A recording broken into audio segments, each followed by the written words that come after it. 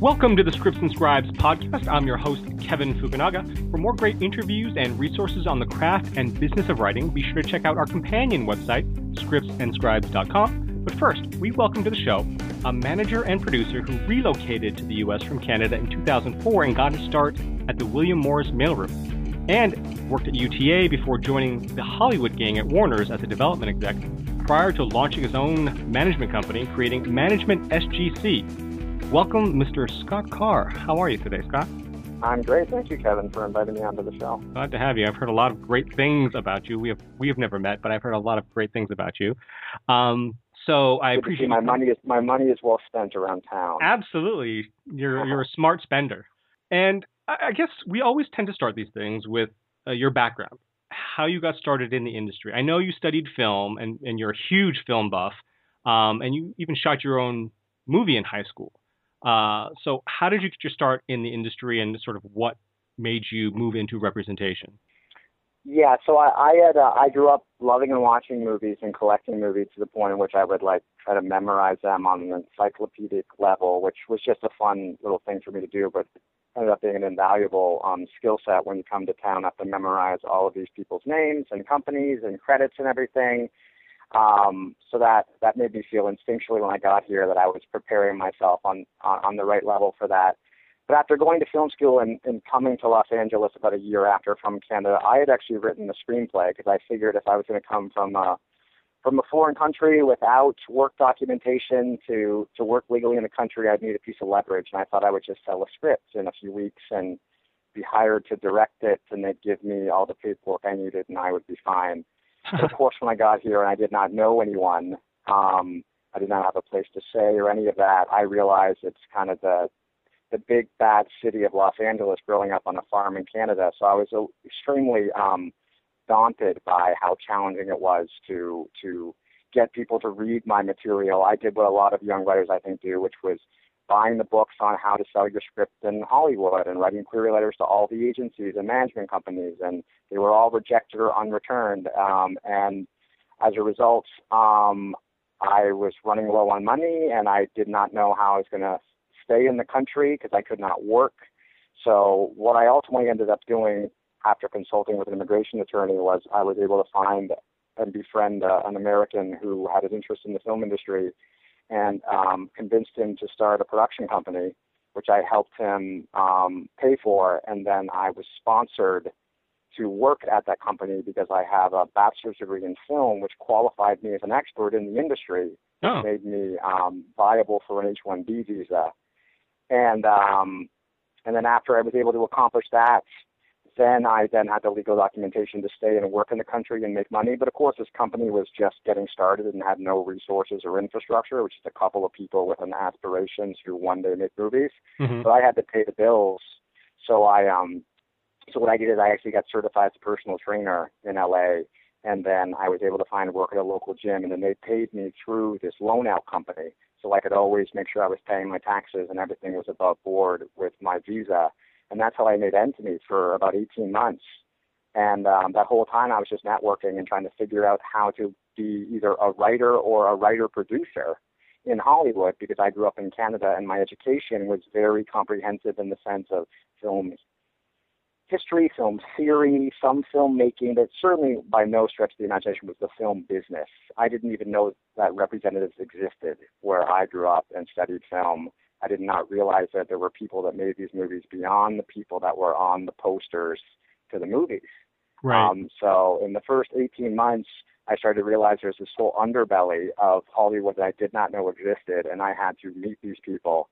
And as I'm sure a lot of people can appreciate when you don't really have any relationships, I could not seem to get past the periphery. I did not have anything that was of value. I did not have a brand, and I did not have content. I was just someone I thought was very personable and could impress people with a conversation, and that didn't get me too far. So I started optioning material and meeting writers and trying to find ways to kind of get inside the walls. And then after doing that for about another year, I started to realize that this process is somewhat futile if I do not find a way to get inside the walls and get trusted and with responsibility and access to information and scripts and players and all of that. So I eventually, after consulting with a few friends of mine who knew the industry really well, they suggested I go and work at a talent agency, something which I could never do underneath my work status at that point. But I was engaged to get married to my girlfriend of a few years at that stage. And when I got married, I was able to upgrade my work status to a green card, and then I could go work anywhere because I became an American resident. And I applied to William Morris and UTA and CAA, and with virtually no resume because I was allegedly an assistant at this company, which I technically was running with my friend, but I could not put that on a resume and then try to go off and be a mailroom trainee. So with Leslie Comar's help, we kind of created a resume that made a lot more sense for the perception of what I was going after. And I had a lot of volunteer work from a leadership program I participated in. I started an entrepreneurs council in the Central City Chamber of Commerce. So I had some things that looked good in the resume. And that got me in the door with the recruiter, and I was just able to kind of like win the job. And he hired me in the room, and then put me in the mail room the next week. And I hadn't worked a day in my life in the industry officially, nor had I ever worked on a desk. Right. So I had to kind of pretend that I knew what I was doing as an assistant while learning very quickly by watching others and kind of just walking the walk and faking it till I make it type thing. Wow, and I was already like 26 years old by the point I went to work at William Morris, so I felt I was a little bit more mature and thick-skinned, and I could kind of, stand out as a result. And then I spent a year at the William Morris agency prior to the merger with Endeavor, when it was still the official William Morris agency. I was part of that last class before the merger, and I eventually started working with an agent. As his assistant, Ramses Ishak and Michael Sharesky in the most virtual department there. And in spending a year around agents and representatives in general, I really started to learn and appreciate and eventually really love that side of the business because it was communication-based, it was information-based, it enabled me to have leverage by controlling content and working with clients, and it was really an exciting side of the business that I had no exposure to at all. And frankly, no interest in until I started to do it for a year. Right. And then when the merger happened, I had left the agency with Ramses and went to UTA.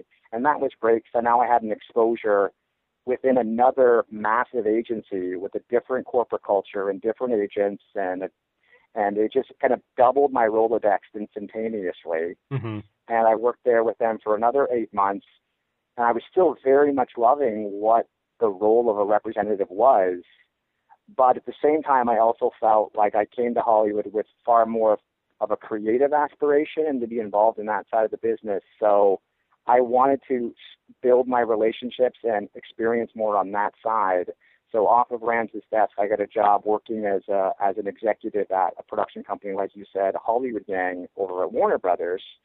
And I did that for a year. And for me, that job was basically working 12 hours a day, 6 days a week in an office with no window, reading scripts, doing notes, doing lists, tracking filmmakers. And I loved that part of the job as well, but not in that volume of time and with such a degree of anti-socialism in that regard. Because I became somewhat of a social butterfly from just the nature of the job of working in an agency. Mm-hmm. I was very comfortable in that space. And this was the opposite of that. So for me, it's like, what is the merger of both of these two jobs? What enables me to service clients, be a coach, a representative in that respect, and be the man behind the curtain while also exercising my creative inclinations and desires and being more hands-on with material and seeking out material and giving me the opportunity to produce at one point. And of course, the answer is management, but I had no experience at all in management at the time. And when I left Hollywood Gang to kind of like get a better footing on what I actually wanted to do for a career, I was about 2.5 years into my tenure in LA, and I felt inside the walls of Hollywood, so to speak, and I felt it would be better for me to get a little bit more experience building relationships, gathering resources, building a client base if possible, and how do I do that? And I had such a great rapport and relationships with the people at UTA, and I was welcomed back into that environment to work this time with another agent, Andrew Kanata, who had a very senior business. He was a partner at the agency. It gave me access to, a whole other level of politics was fascinating to explore. And while working there, I was just able to continue to track filmmakers and writers, and eventually just started to introduce people to the agents there that were interested in being tipped to writers and directors.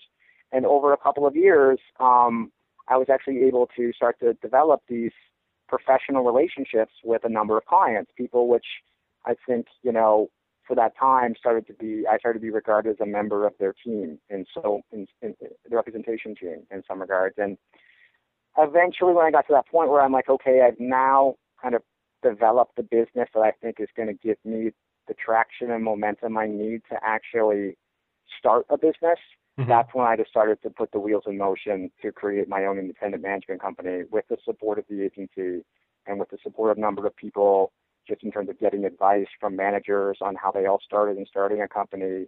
And once I felt I had all of that accrued and ready to go, then I just went off and started my business with, nine of my clients in tow, and then continued to build it since, while still always focusing on my core business at the same time. So it was by no stretch my desire when I came to LA to get into representation. It was just a natural progression of the environment in which I worked in, and then the people that I worked with that empowered me and inspired me, and the nature of the work started to really excite me, even more so than sitting in a computer and writing, going out on a set and being a filmmaker. I think the producerial aspects are very exciting to me, which I'll have an opportunity to do now working in management. Not so much this moment, because I'm still very much management-centric, building a business and focusing on my clients, but I will be afforded those opportunities if I generate them in the future, which is also very exciting to me. Right. No, absolutely. Having worked at William Morris and UTA, this is sort of a side question that just kind of came to my head. Do you think that is a good day job for aspiring screenwriters at all? I'd say yes and no. And the reason I kind of waffle on that is yes, in the sense that it's going to give them access to the people that are going to be invaluable to their careers, namely representatives, and they're going to interface with executives and their offices and studios. And these are all the people that they're going to want to expose their material to. And also they're going to learn the business side of screenwriting, because it's only half writing. The other half is navigating the system somewhat as a diplomat, as a politician, just knowing how to interface with people and knowing what the nature of their job is, so that you kind of know how to speak to their listening and all of that. Like, an agency is excellent at having someone learning that side of the business. The downside is if you work at an agency, you're going to be working 80 hours a week. You're going to get there at 7:30 in the morning, and you're going to work until 10 at night. And if you have drinks, and you get a network and lunches, and I find sometimes people don't have time to write, unfortunately, because they're on the weekend, they have to read scripts for their boss, and before you know it, you become a glorified assistant at an agency. You're in for the majority of your week. So I would encourage aspiring writers to go work at an agency if they can also manage their time such that they get up early in the morning, or they carve out time at lunch, or they only have a 1 or 2 nights a week where they actually network, then they carve out time to write. The weekend, they got to balance reading with writing. It's going to be all consuming between those two jobs, because breaking the industry as a writer means you have to be writing all the time and constantly generating material and improving your craft and finding your voice.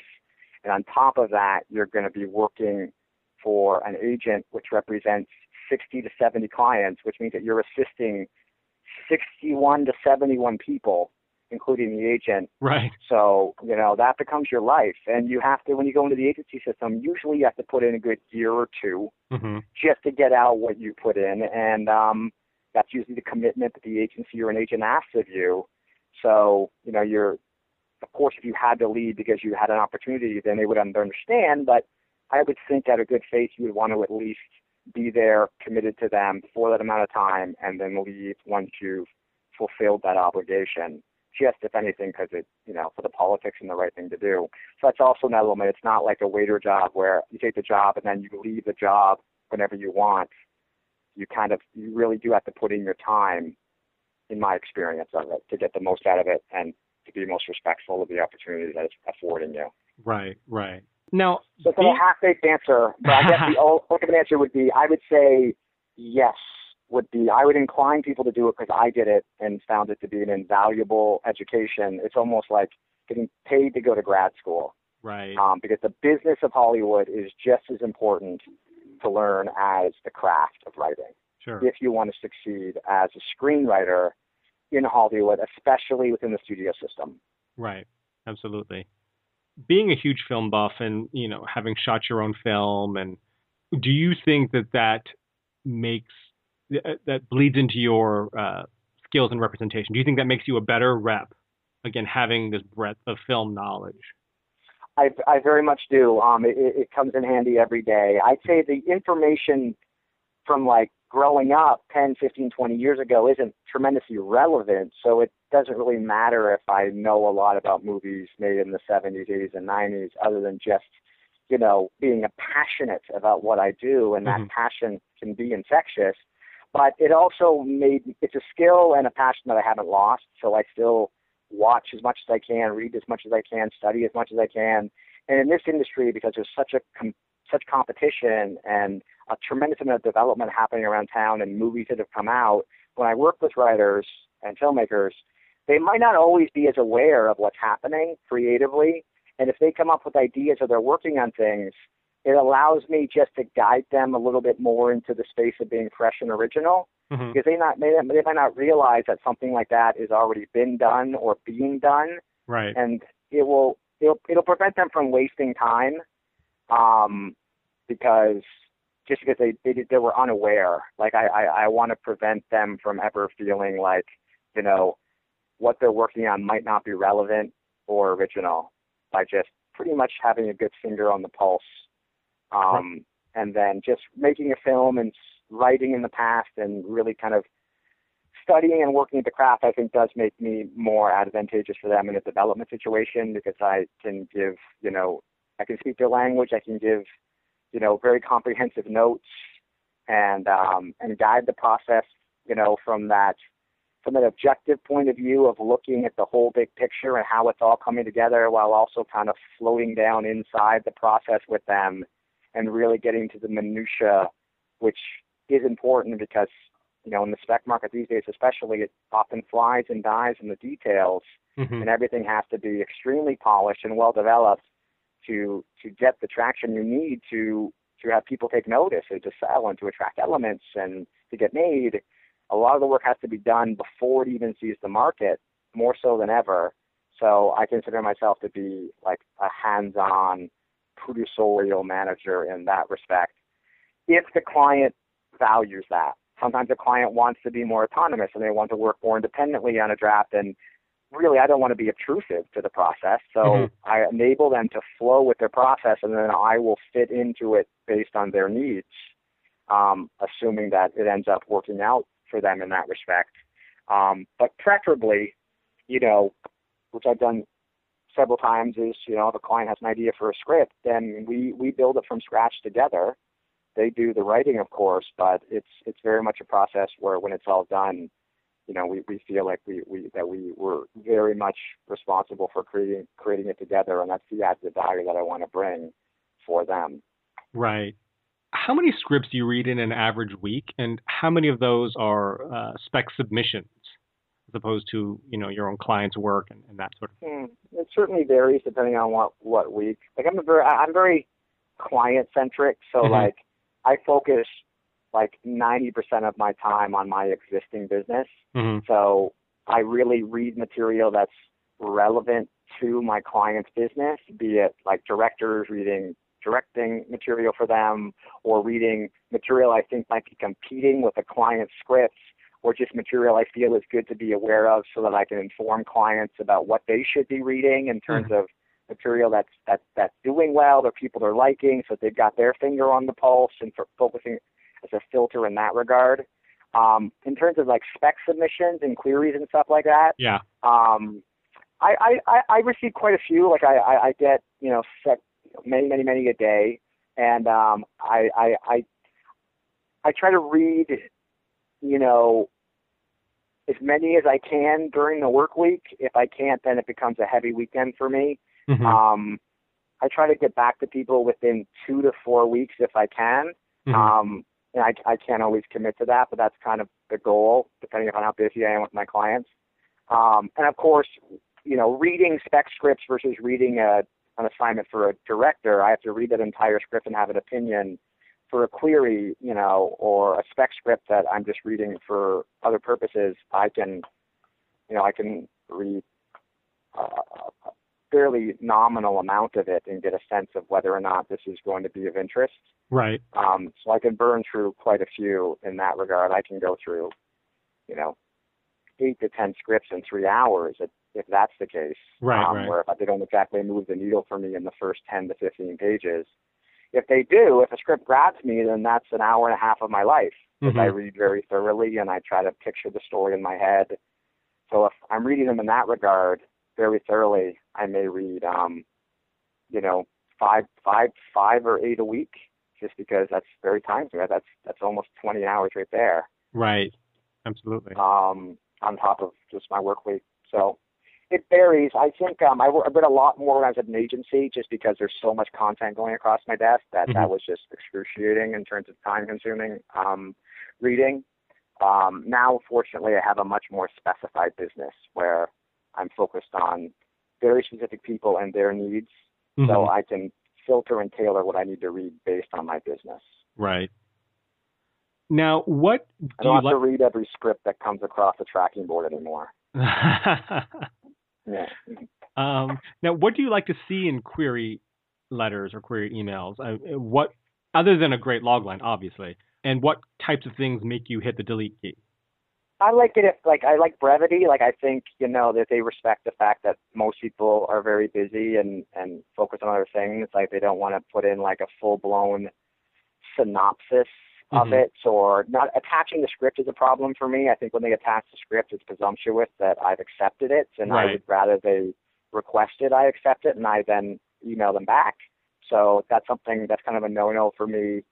I like if they have some voice in their query, something that's maybe indicative of their style of writing, so it doesn't feel like it's just kind of like a generic, will you please consider my script? Here's a log line. Thank you for your consideration. I think writers should write in their voice at all times. So I like it if they just have the natural voice to always write that way. Again, in somewhat of a laconic fashion. And and then in queries, me, because as a manager, my first conversation isn't always sales. It's development. Is this a writer or voice I can develop? Not necessarily, is this a script I can sell tomorrow? Or is this a script that I can develop to sell?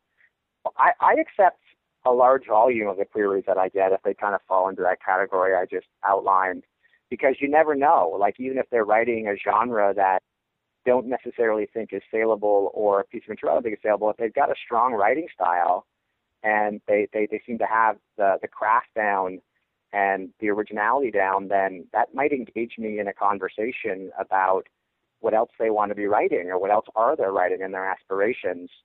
And I've signed a number of clients up, people that I did not even do anything with the script that I signed them off of, and I give them reasons for why I don't think it's worth developing, which usually they understand and agree with. And then we just roll our sleeves up and try to do something else together. Right. And that's going a lot on faith, because I don't know if they can execute that draft. But that's also part of my business model, is I don't run a business where I'm going to go out and try to sign the top tier writers and directors across town. It's just not of interest to me or where I'm at in my career. I look for people that have got talent, and I will start with them in their infancy, so to speak, and we'll build them up into something great, hopefully. Now, should writers follow up on submissions once sent, and if so, what should the time frame be? I think they absolutely should. I appreciate that, because I often have an inbox. My filing system, my inbox is only to-dos, and the things that I don't get to as quickly as I sometimes would like are queries. So my inbox is almost entirely just submissions of scripts that I need to read, and that can get kind of long. So if I get a follow-up email in a very respectful way, with maybe just a little bit of voice in it still, then I will probably then kick that up to the top of the pile. So I just know this person did their due diligence. And sometimes if I accept some queries that I'm a little bit on the fence about anyway, just because of the log line or because of the way the query is framed, but I still accepted it, something that I might even do in that case is I won't even read it unless the writer follows up with me. Gotcha. If they're following up with me, that tells me they're serious. Mm-hmm. Like, being serious about your career means you have to be diligent and persistent, and just knowing that they're doing that indicates to me that they have that skill set. They understand that element, which makes me say, okay, great. It's not like a test or manipulation. I think it's just something I've noticed I sometimes do. So I encourage people to follow up. I'd say after like 2 weeks is a good time frame, like 2 weekends is a good time frame to follow up.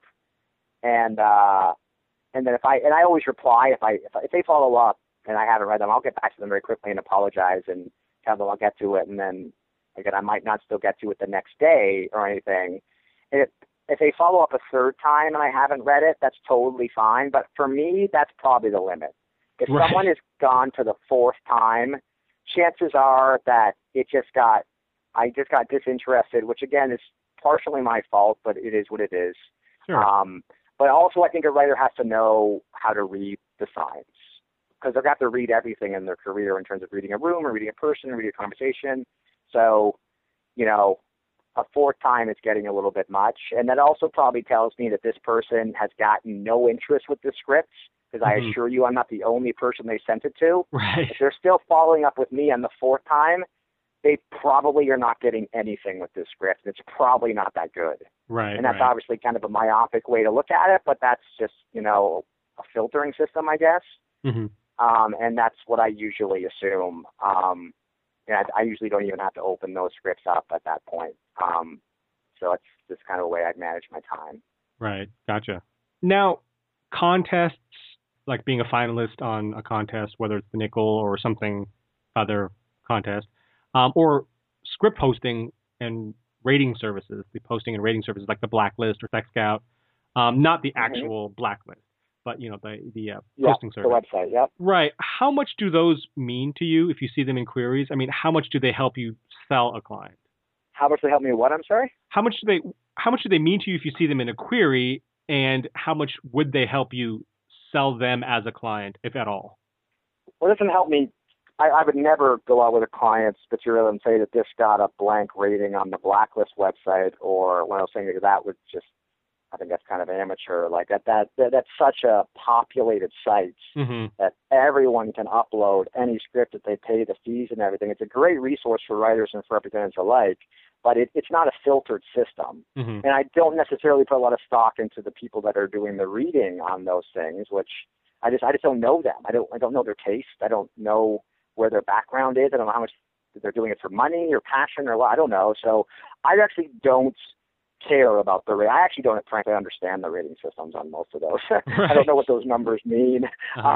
So I do frequent those sites looking for content. It's kind of looking for a needle in a stack of needles, but they are great brands, Spec Scout and Script Shadow and the Blacklist. So like if it drives a lot of writers to the site to upload their material, and I assure you there are great writers out there that don't live in LA or don't have access to relationships here that are putting fantastically written scripts up there, and it's just my job to try to find them. But I don't have a filter system in the sense of like the top rated scripts of the week. Some of them, like I assume that means that probably a lot of people have downloaded that, which probably means that I'm probably a little bit late to the party there anyway.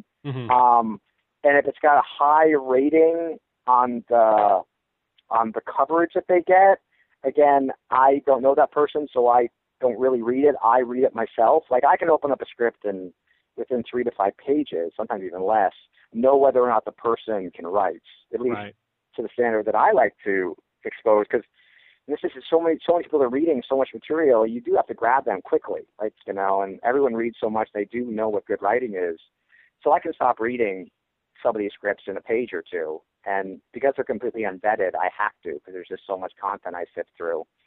If people send me a query and say that they're on the Blacklist website and they got a rating of blank, chances are then, because they told me that, I won't respond to their query. I might go to the blacklist since I check it out, and if I don't like it, I'll just delete the email because I've already they gave me the back door. Right. That wasn't engaging with them. They don't have to send me the script directly. I can find it on the website, which just doesn't matter to them because if I like it, I'll obviously reach out to them. But it doesn't mean that they're going to get a response from me probably as a result because, it's frankly just one less person in my inbox that I don't know that I'm dealing with. And sometimes that's good just for the best management of my time. So to me, the websites are an invaluable resource, but I haven't figured out a way to filter them in such a way that I can find the best material quick. Like the rating systems don't seem to work for me, and I find the coverage to be very hit or miss. I gotcha. And what about contests? Are there any contests you pay special attention to, or fellowships? Yes. Yeah, like I'm a judge in a couple UCLA screenwriting contests and the Samuel Goldwyn contest and stuff like that, which I think are good, reputable contests. UCLA because obviously they're studying the craft of screenwriting there and then writing it through the process of the course. And like the Nichols is obviously great, but at the same time, like once the top 5 or 10 hit, everybody in town reads those. So then it's a bake-off if they're any good, which is fine. If it's fantastic, I'll jump into the fray. But it's not like I was able to kind of find it and pluck it from obscurity and then procure the writer as a client and then expose them in that sense. Everyone's heard of them in that script at that point. When people send me queries that say like I was in the top 10% of the Nichols or whatever, like that means that you were in the top 500. So it doesn't exactly excite me because, like sometimes I don't even like the ones that win, in all honesty, the way that they're written. So like if you didn't even get to the top 300, chances are you're not going to move the needle for me. So I would encourage writers to really only advertise if they are the winner or a high finalist in a contest. Anything less than that, I think it's kind of announcing that your script wasn't good enough to get to that level. And at least my business, I'm sure many of my contemporaries in this town, we're looking for like the best. Because I don't have a volume business, so I can't take on anyone that I don't think is exceptional. Right. So I won't take someone whose script was like 499th on the blacklist or something. It's of little interest to me. Right. I gotcha. Other than good writing, what do you look for in clients? I look for like an entrepreneurial spirit. Like in management, I have the benefit of being platform agnostic, so I can work across any medium in which I can get a story to an audience, be it film, television, books, digital content. It really doesn't matter. And I think in this market today where we have a proliferation of content across diverse media platform, writers should be open-minded to finding myriad ways to tell their stories, because sometimes certain stories aren't right for certain platforms and they only want to write in that platform. So if someone has an idea and then we can decide what's the best way to go based on the idea and the market, then it gives me a lot more freedom to service the client, and it gives them a lot more opportunity to have their material actually turn into something, turn into a product. So I like it when they have that open-mindedness versus just someone that only wants to write movies. Like, I don't mind if they have a focus, but I don't want them to be adverse to other mediums. I just don't think it's the way of the industry these days. And like I said earlier, being a screenwriter in Hollywood is like 50% writing and 50% relationship building and how you present yourself and your social skills and how well you articulate yourself and your spontaneous creativity and, when you're in a room, how you can read people and express empathy. And I need someone who kind of has that skill set. Like, if a writer is someone that really is only comfortable sitting at their keyboard in that isolated state and crafting words on the page and then giving it to people, and that's it. Like, they can't handle notes, they can't handle the interface with other people, it's too socially awkward for them. Those people, unfortunately, I can't work with just because at best they're a spec client that can write a script and then we maybe sell it, and then they don't get to do their own rewrite because they can't interact with people properly or take notes. Right. And that's just not a good enough. That's not a strong enough business model for me.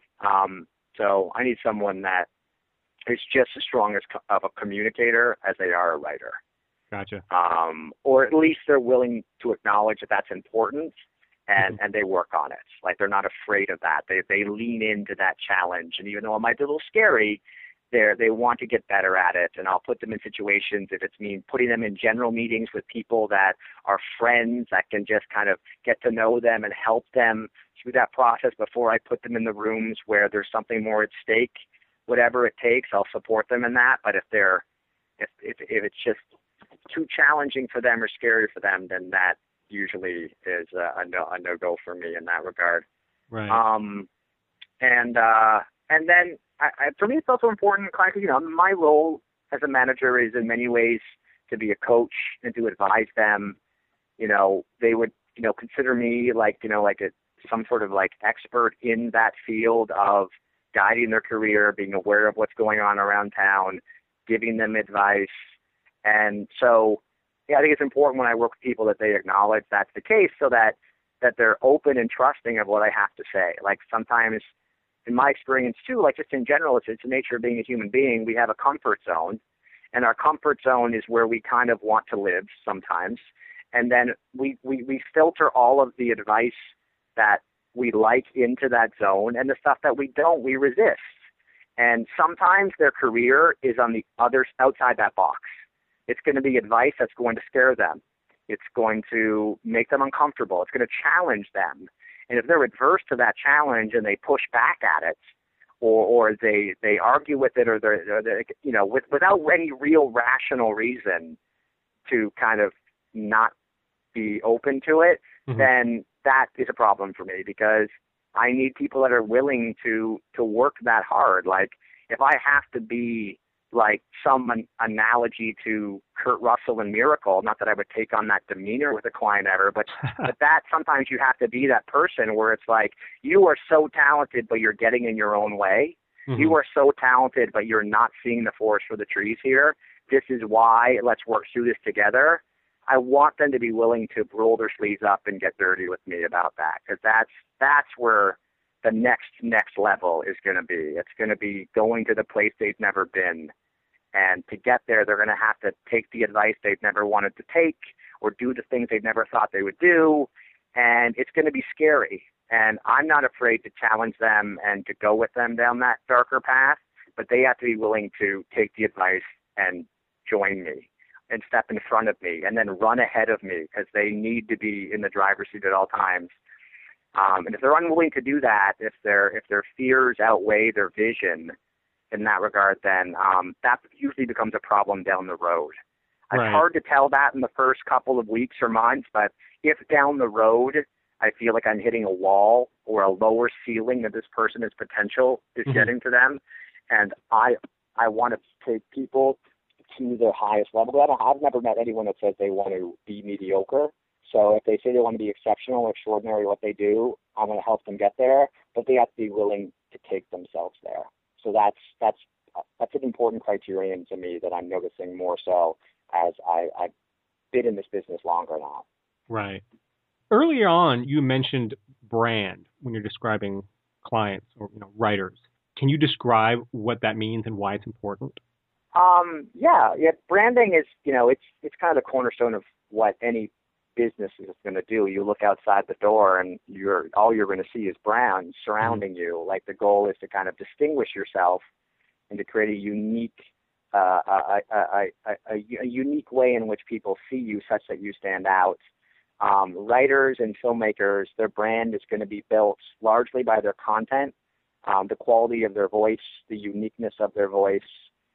Sometimes the way in which they present themselves to the market, whether their personality makes them stand out or whatnot. But it's when I talk to people in the early stages of their career, I kind of want to get a sense of who they are and who they want to be, and we either have to fuse them, or we just have to take who they are and have other people realize this is who they are and this is what they want to write, and respond to it and appreciate it, and have them think of that person whenever their mind goes into that zone.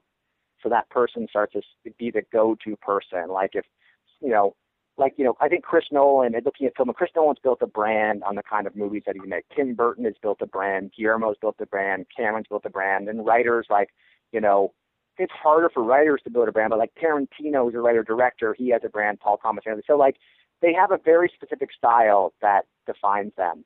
Right. And if writers have and filmmakers have that distinctive a voice, then we want to accentuate that. And we want to expose that to people in a very clean and clear way so that people start to think of that person more so than other people when it comes to creating opportunity and content in that world. And that's just going to create more opportunity for them that becomes more specific to them and less competitive eventually. And it just means that they start getting more incoming opportunity, and they're considered more the expert or the prototype in that area. Sometimes we'll hear a lot in our business where they're looking for a writer and that writer's not available because he's always busy, but they might say that writer is the prototype. That writer has branded themselves as being like Aaron Sorkin has branded himself as being a guy that can do strongly, richly characterized, whip-smart repartee writing of characters, and maybe even more of a political slant to it. But he's that guy, and as a result, people think of him in that zone. David E. Kelley in television, he built a brand. It's just so they just stand out because they have a skill and they exploit it, and people respond to it. Right. And not every client is going to be brandable in that regard. Some clients want to be far more prolific. They want to write anything and everything and all of that, and that is okay. It just means you've got to build it. You got to build that prolific brand a little bit more so over time, because you got to kind of put yourself a little bit into the zone, and then once you prove yourself there, then you can be accepted to expand into another zone or another genre to create more, more range to your body of work, or just to excite them in what they ultimately want to do creatively. So it's a different part of it. But some people are very specific. I want to be known as this guy, or I want to make films of this ilk, or I want to do TV of this nature. And, they've got to be exceptional at it, and they've got to commit to it, and they've got to make sure that they're the best at it, and they stand out. And they have to have representatives that are proud enough of their material to speak about them in that regard with everyone, so that they start to become this constant part of the conversation around town in that space. Right. Coming from Canada yourself, would you consider clients not located in the U.S.? And if so, how would you work with them, and what would the specific challenges be for those screenwriters? Oh, most certainly. I assure you, there's plenty of talent that does not live in the United States of America. They're a little bit harder to find sometimes because, it means you just have to. They don't have local access to a lot of the resources that we use here, like contests or whatnot. But the internet has certainly made it possible to find anyone anywhere. The challenges that arise is obviously geography, which means that they're not in the country or in the city to be able to meet people and to kind of build those relationships in that such a meaningful and aggressive way that you can when you're more accessible living in LA. And sometimes there's work restraints. If they don't live in the country, they can't work in the country, which means that they can't come and take certain jobs on certain levels. They really have to get hired to direct the movie, or they have to sell a script. They don't have the freedom to just kind of do something else while they're trying to get by here. They have to stay where they're at, and they can only come here when they're making a serious enough money to relocate their life, and then also have enough interest from the country to want to sponsor them or to bring them over through the immigration process. With going through it myself, it's not easy. So, but I don't think too much about that in the early stages. I focus just on their talent, their potential, and work with them to try to get them in a position where we can then address those problems. Right. If someone isn't local, isn't in LA or isn't in the country, I'm more picky in the sense, like I think I'm pretty picky in general, but like if I'm going to represent someone in the UK or Central America or Canada, like they have to be really good because I know it's going to be much harder to expose them and to build a fan base and to get them work. So I really especially have to believe in them. Not that I take on people I don't believe in, but there is another level in which I would never take a flyer on someone from another country. Like they've got to be someone I'm going to roll my sleeves up to my shoulders and work hard with these people because it's going to be, there is a little bit of a bias when it comes to breaking people that aren't available to go to a meeting, or they aren't here to take full advantage of just the opportunities of living in the country, especially in Los Angeles, where, you can just be part of the conversation more regularly because you're more accessible. Absolutely. But there's a lot of great, I think a lot of different cultures and, sensibility-wise, I think a lot of filmmakers that come out of Eastern Europe and Central America, there's just something different about what they create, their content. It just has a different point of view, a different voice, which I think is less sometimes homogenized and more distinct and fresh. And so I also value that element, just because they bring a whole other perspective to their craft and they want to tell different stories. And, they just were brought up in a different environment that just makes them unique in that regard, which I think just starts to stand out after a while. There's something very sexy about that if they're talented. Right. Now, we've got a couple of reader questions that I want to throw your way. Here's the first one. In the event that I find a new manager, is the protocol and understanding that all the scripts still circulating that I began circulating with my previous manager would remain hers? That is, her name would stay on them and she'd receive the commission if anything happens. I think that would be fair. Like if that previous manager, if that manager wouldn't be working with that person anymore, there's no, at least I don't want to have a dual representation with another manager. They probably let go of that manager for very good reasons. Right. But if that manager developed that material extensively and the relationship they exposed it to then came to the table, I would think that person is entitled to their commission in that regard. Just because they did the work and it's their relationships. Now, if someone wrote a script and went out with it and did a really shitty job, and then I read it and said, this is really great, let's redevelop it and let's change the title, let's go to different people, and then it's sold, that manager gets nothing because they were ineffective. You don't get paid for being ineffective. Right. So that's the way I guess I would distinguish it in the basic sense. If I have clients that had material with other managers, I like to know the backstory of kind of their material and where it was and how it was received and stuff. It's a rare circumstance where I find a client with a piece of older material that's been out there that I think is viable. There's probably a reason why people haven't chomped it. I think good material always quickly rises to the top. Right. And if that kind of language, unless the representative was very ineffective about exposing it, it probably isn't. There's probably reason for that on the page. And it's probably something that, they should focus more so on the windshield and less on the rear view mirror when it comes to material in their career. But that's a trial by trial basis. I have to kind of do the exploration of a client's previous relationships and material to determine that. Right. It's a rare circumstance in which I find something they've got that big spec that they dust off and show me.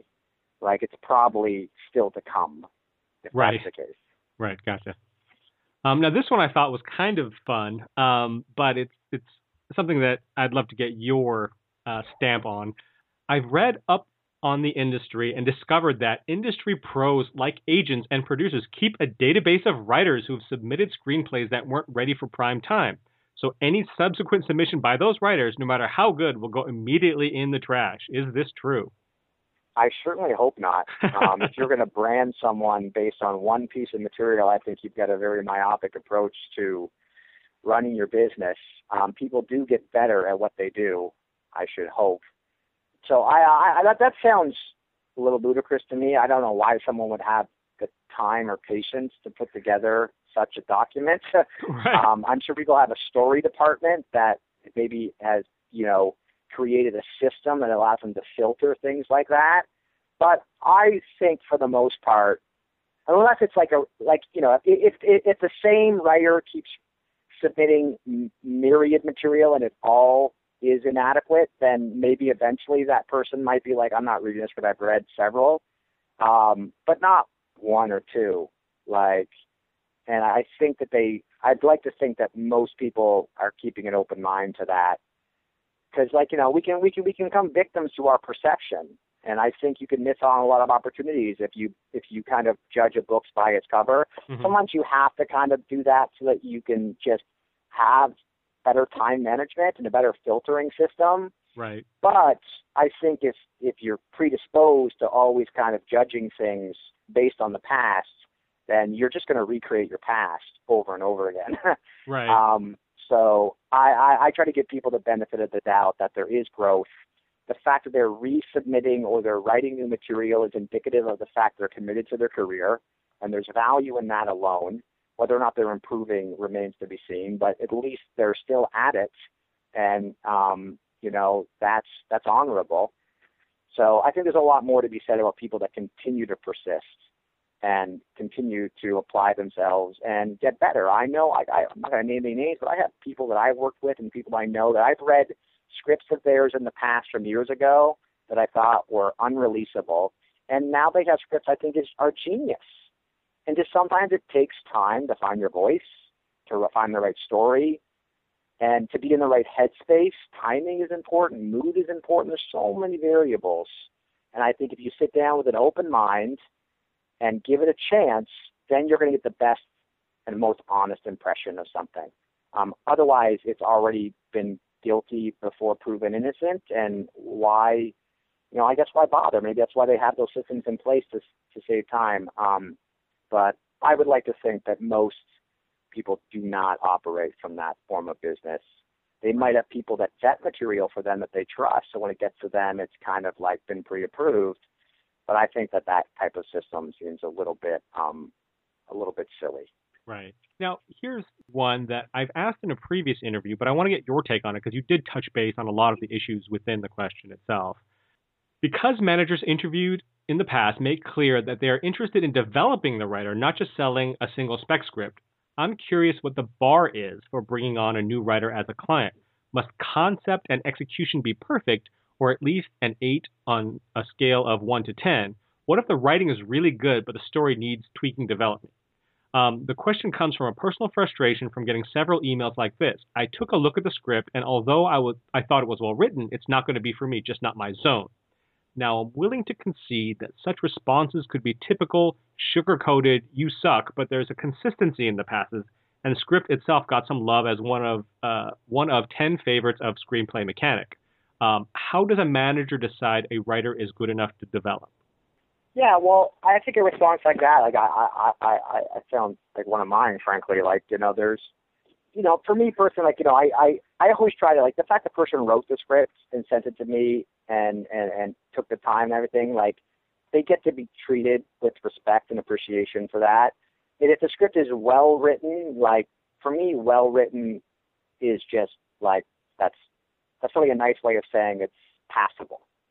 It's like, you can write, but I would not dub them exceptional. And to me, writing needs to be exceptional. Mm-hmm. They need to have a strong voice. They need to have excellent character development. They have to have a good ear for dialogue. Like, these are things that I do not and will not teach writers, because, they need to be better at writing than me. Otherwise, I would just write it myself. Right. So in that scenario, like chances are that type of pass was a very polite way of saying, like, this isn't right. Like, either for whatever reason we have to say we don't think they're talented enough for our standard of business. Like, I don't know. Like, I don't want to sound elitist in any way. It's just not at the level that I want to spend my time on. Mm-hmm. And I'll just find a very polite way of saying that rather than just saying, didn't like your script, give up. Like, well, who would ever do that? Right. So, and I would never encourage anyone to ever take my advice if I was that much of an asshole. I would tell them to prove me wrong, and I hope they do. But yeah, so like when taking on a new client, like if the writing, I've done it before where I just like, I really, really like the voice and the writing, but I felt they missed the bullseye in terms of concept or the execution. I can help with concept. I can help with execution. That's development. and we can either redevelop that script based on notes if I felt a strong enough connection to the material to be able to develop it. Mm-hmm. Like, I think I can develop a broad swath of material, but if it doesn't really speak to me creatively, I'm probably not going to be the most effective person developing it. Mm-hmm. And then I would say, I don't think I can help you get this to where it needs to be. If this is very important to you, and I do think the bones of it work, then what I might need to do is I might need to partner them with a development executive or producer Mm-hmm. and help them develop them with them so that they can get it there. And then I would work with them on something else if they, assuming they have other ideas and they want to work on more than just one piece of material. Mm-hmm. You know, it's really hard to define precisely what it looks like. It's kind of like you know it when you see it. Right. But, you know, for me, screenwriting is a very specific language. It, you know, it's reserved largely to images and sounds, but it also, the writing, like tone is the voice of a writer. Like in a movie, a director brings tone through images and the way that they capture their emotion through moving pictures, where a writer's tone comes from their voice. So if they're writing a thriller, I'd want it to be written in a way that's thrilling. And Sure. it excites me. If they're writing a comedy, I want their voice to be funny, and I want to laugh. If they're writing an action script, I want it to be well-paced. I want to keep me on the edge of my figurative script and of my figurative seat. And that's what they have to do as writers. They have to, like, evoke that degree of engagement. It can't just be, like, writing literally what I see and hear in the most, the flattest way possible to get the mechanics out. Mechanical writing is of little interest to me. I want them to be able to make it an enjoyable experience. And the irony is, at the end of the day, if that movie gets made, all of that will be lost because none of that is really retained, because a director and an art director and a cinematographer and an editor, they're all going to come in and reinterpret that. Mm-hmm. But for the sake of selling material, that has to be on the page because that's where it starts. And that's what's important to representatives and I believe agents and executives, and what gets an actor interested, gets a director interested. You got to make your read engaging and exciting, or whatever it is you're going for, you have to evoke it. And I think that's largely, innate in certain writers. I guess it is a skill that can be learned from reading a lot of screenplays and starting to emulate them and finding your voice that way.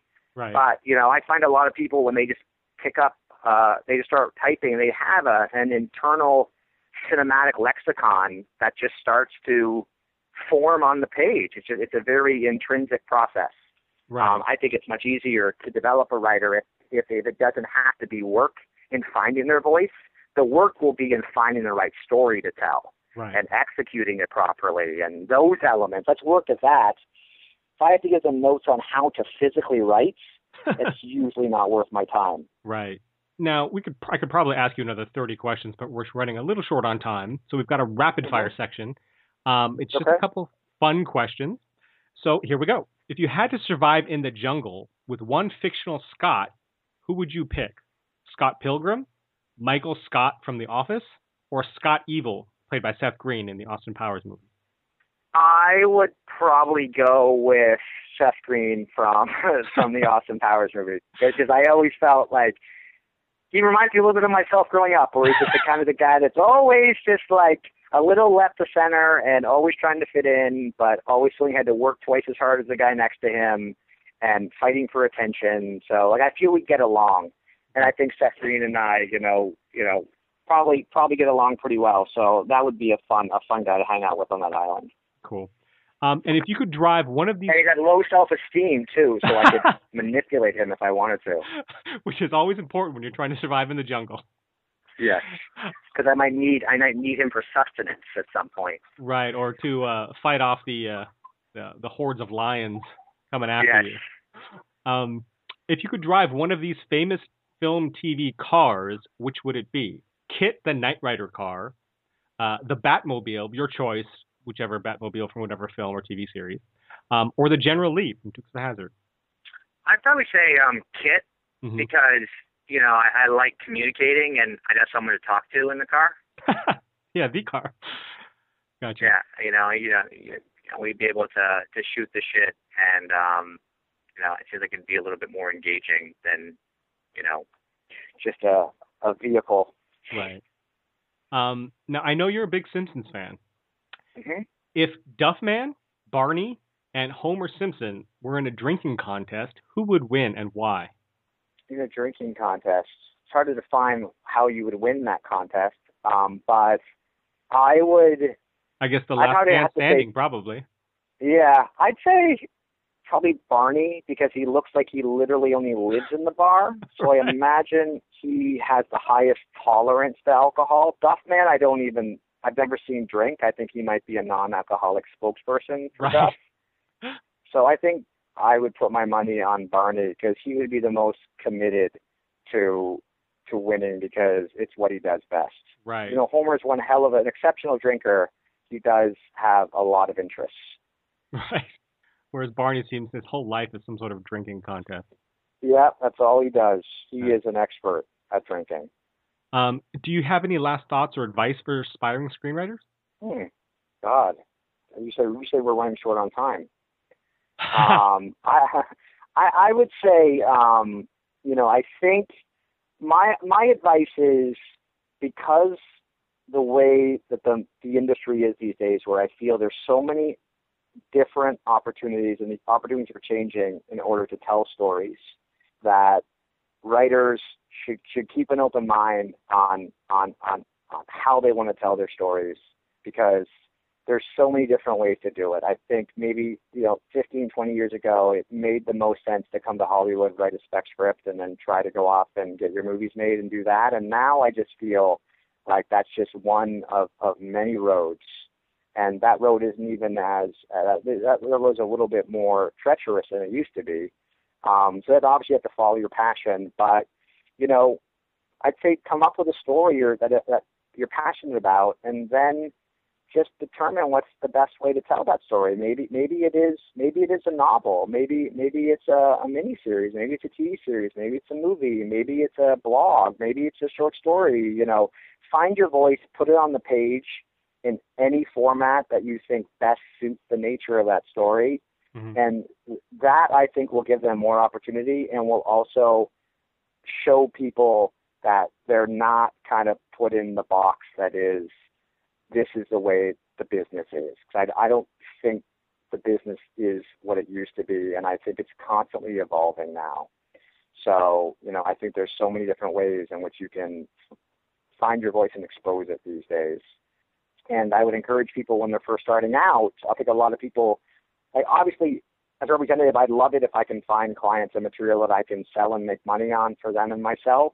Mm-hmm. But I really think they should also focus on just telling a story that they think that will excite them and that they can crush. Like, they can really capture the voice of the characters and tell the story the best of their ability, and feels personal to them and organic and exciting and original and all of that.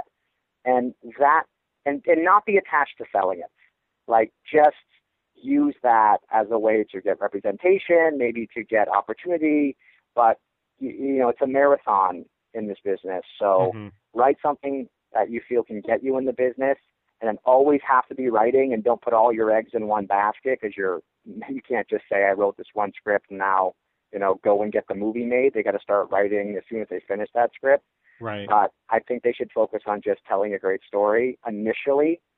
Then once they're in the system, then they're going to have to be prepared to have their representatives guiding them into what they feel might be the best way in which they can be monetized, which isn't writing your passion, so to speak, every day anymore. It might not be. So while they have the opportunity, they might as well do it now, and then, go from there. Great advice. Thanks for coming on the show, Scott. You're welcome. Yeah, no, you can follow Scott on Twitter at SGCarr80. That's Carr with 2 R's. And you can check out his website, management-sgc.com. And of course, you can find us on Twitter at ScriptScribes. There's no and in the middle there, just at ScriptScribes. And on Facebook, Facebook/Scripts and Scribes. But yeah, thanks again for coming on the show, Scott. You gave us a lot of great information. You're very welcome. I appreciate the opportunity, and I had a lot of fun.